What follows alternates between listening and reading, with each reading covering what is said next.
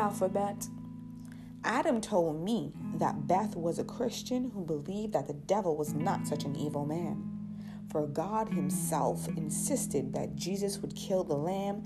Mary noticed overly pouncing on quail and rabbits, surrounding tombs under the vicious watch of xenophobic and youthful zebras.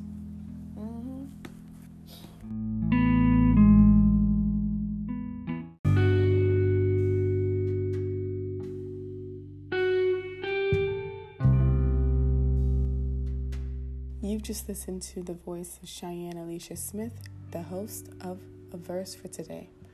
Thank you so much for tuning in. Do remember to subscribe, share, and follow. Peace.